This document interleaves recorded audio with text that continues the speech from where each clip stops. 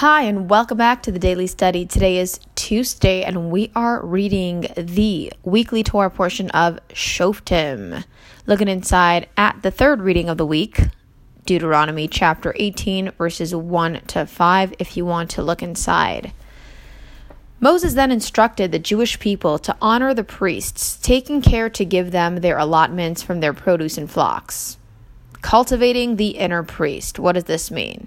וזה יהיה משפט הכהנים מאת העם מאת זובחי הזבח עם שור עם שא ונתן לכהן הזרוע והחיים והקבע. Wow, that's a big verse.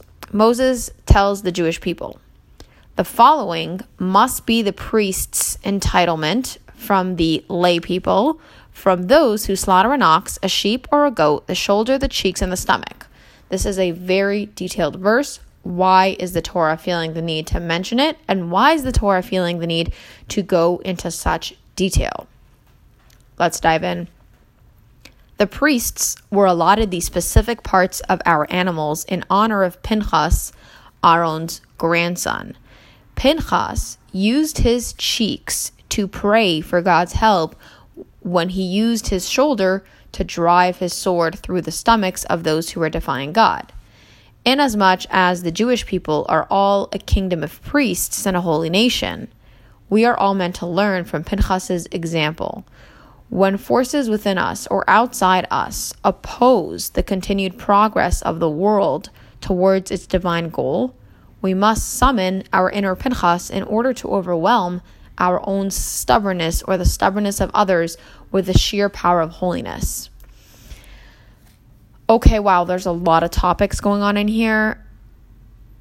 Pinchas was Aaron's grandson, the priest Aaron's grandson.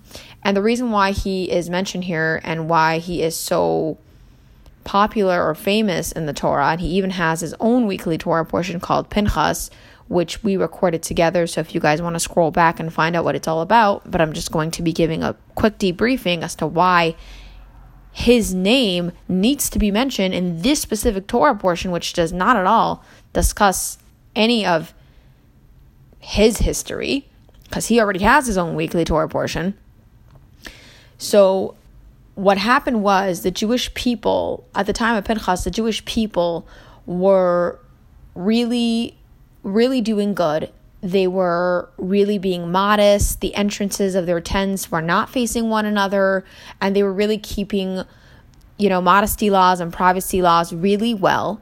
And there was a prophet who wanted to curse the Jewish people at the time, and he wasn't able to, because in order to curse them, it needs to come on from some sort of negative thing.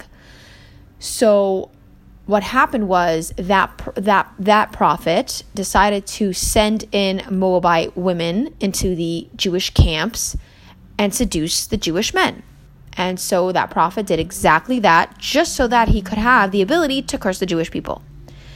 But when Pinchas saw the horrors that were going on, and the Jewish men actually fell for those temptations, he was the one that took a long sparrow, a sparrow, and he totally killed Zimri and Cosby, which were two people that were doing extremely immoral acts in public in the camp. And at the time, this was considered a heroic act.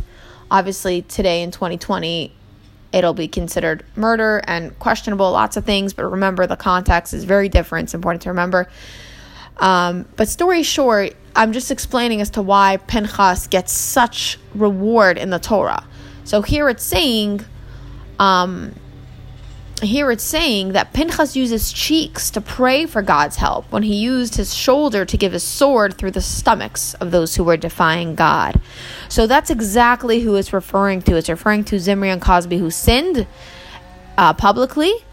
And right now, this verse is accentuating Pinchas's power and strength, and it's also comparing it to the Jewish people, that we are all a kingdom of priests and a holy nation, and therefore we are all meant to learn from Pinchas' example that when outside forces come to tempt us, it is our job to slash them in the throat, so to speak. It is our job to completely not get tempted by them and to keep doing our thing and not astray off the path. That was it for today's daily study. Let's cultivate our inner priests, shall we?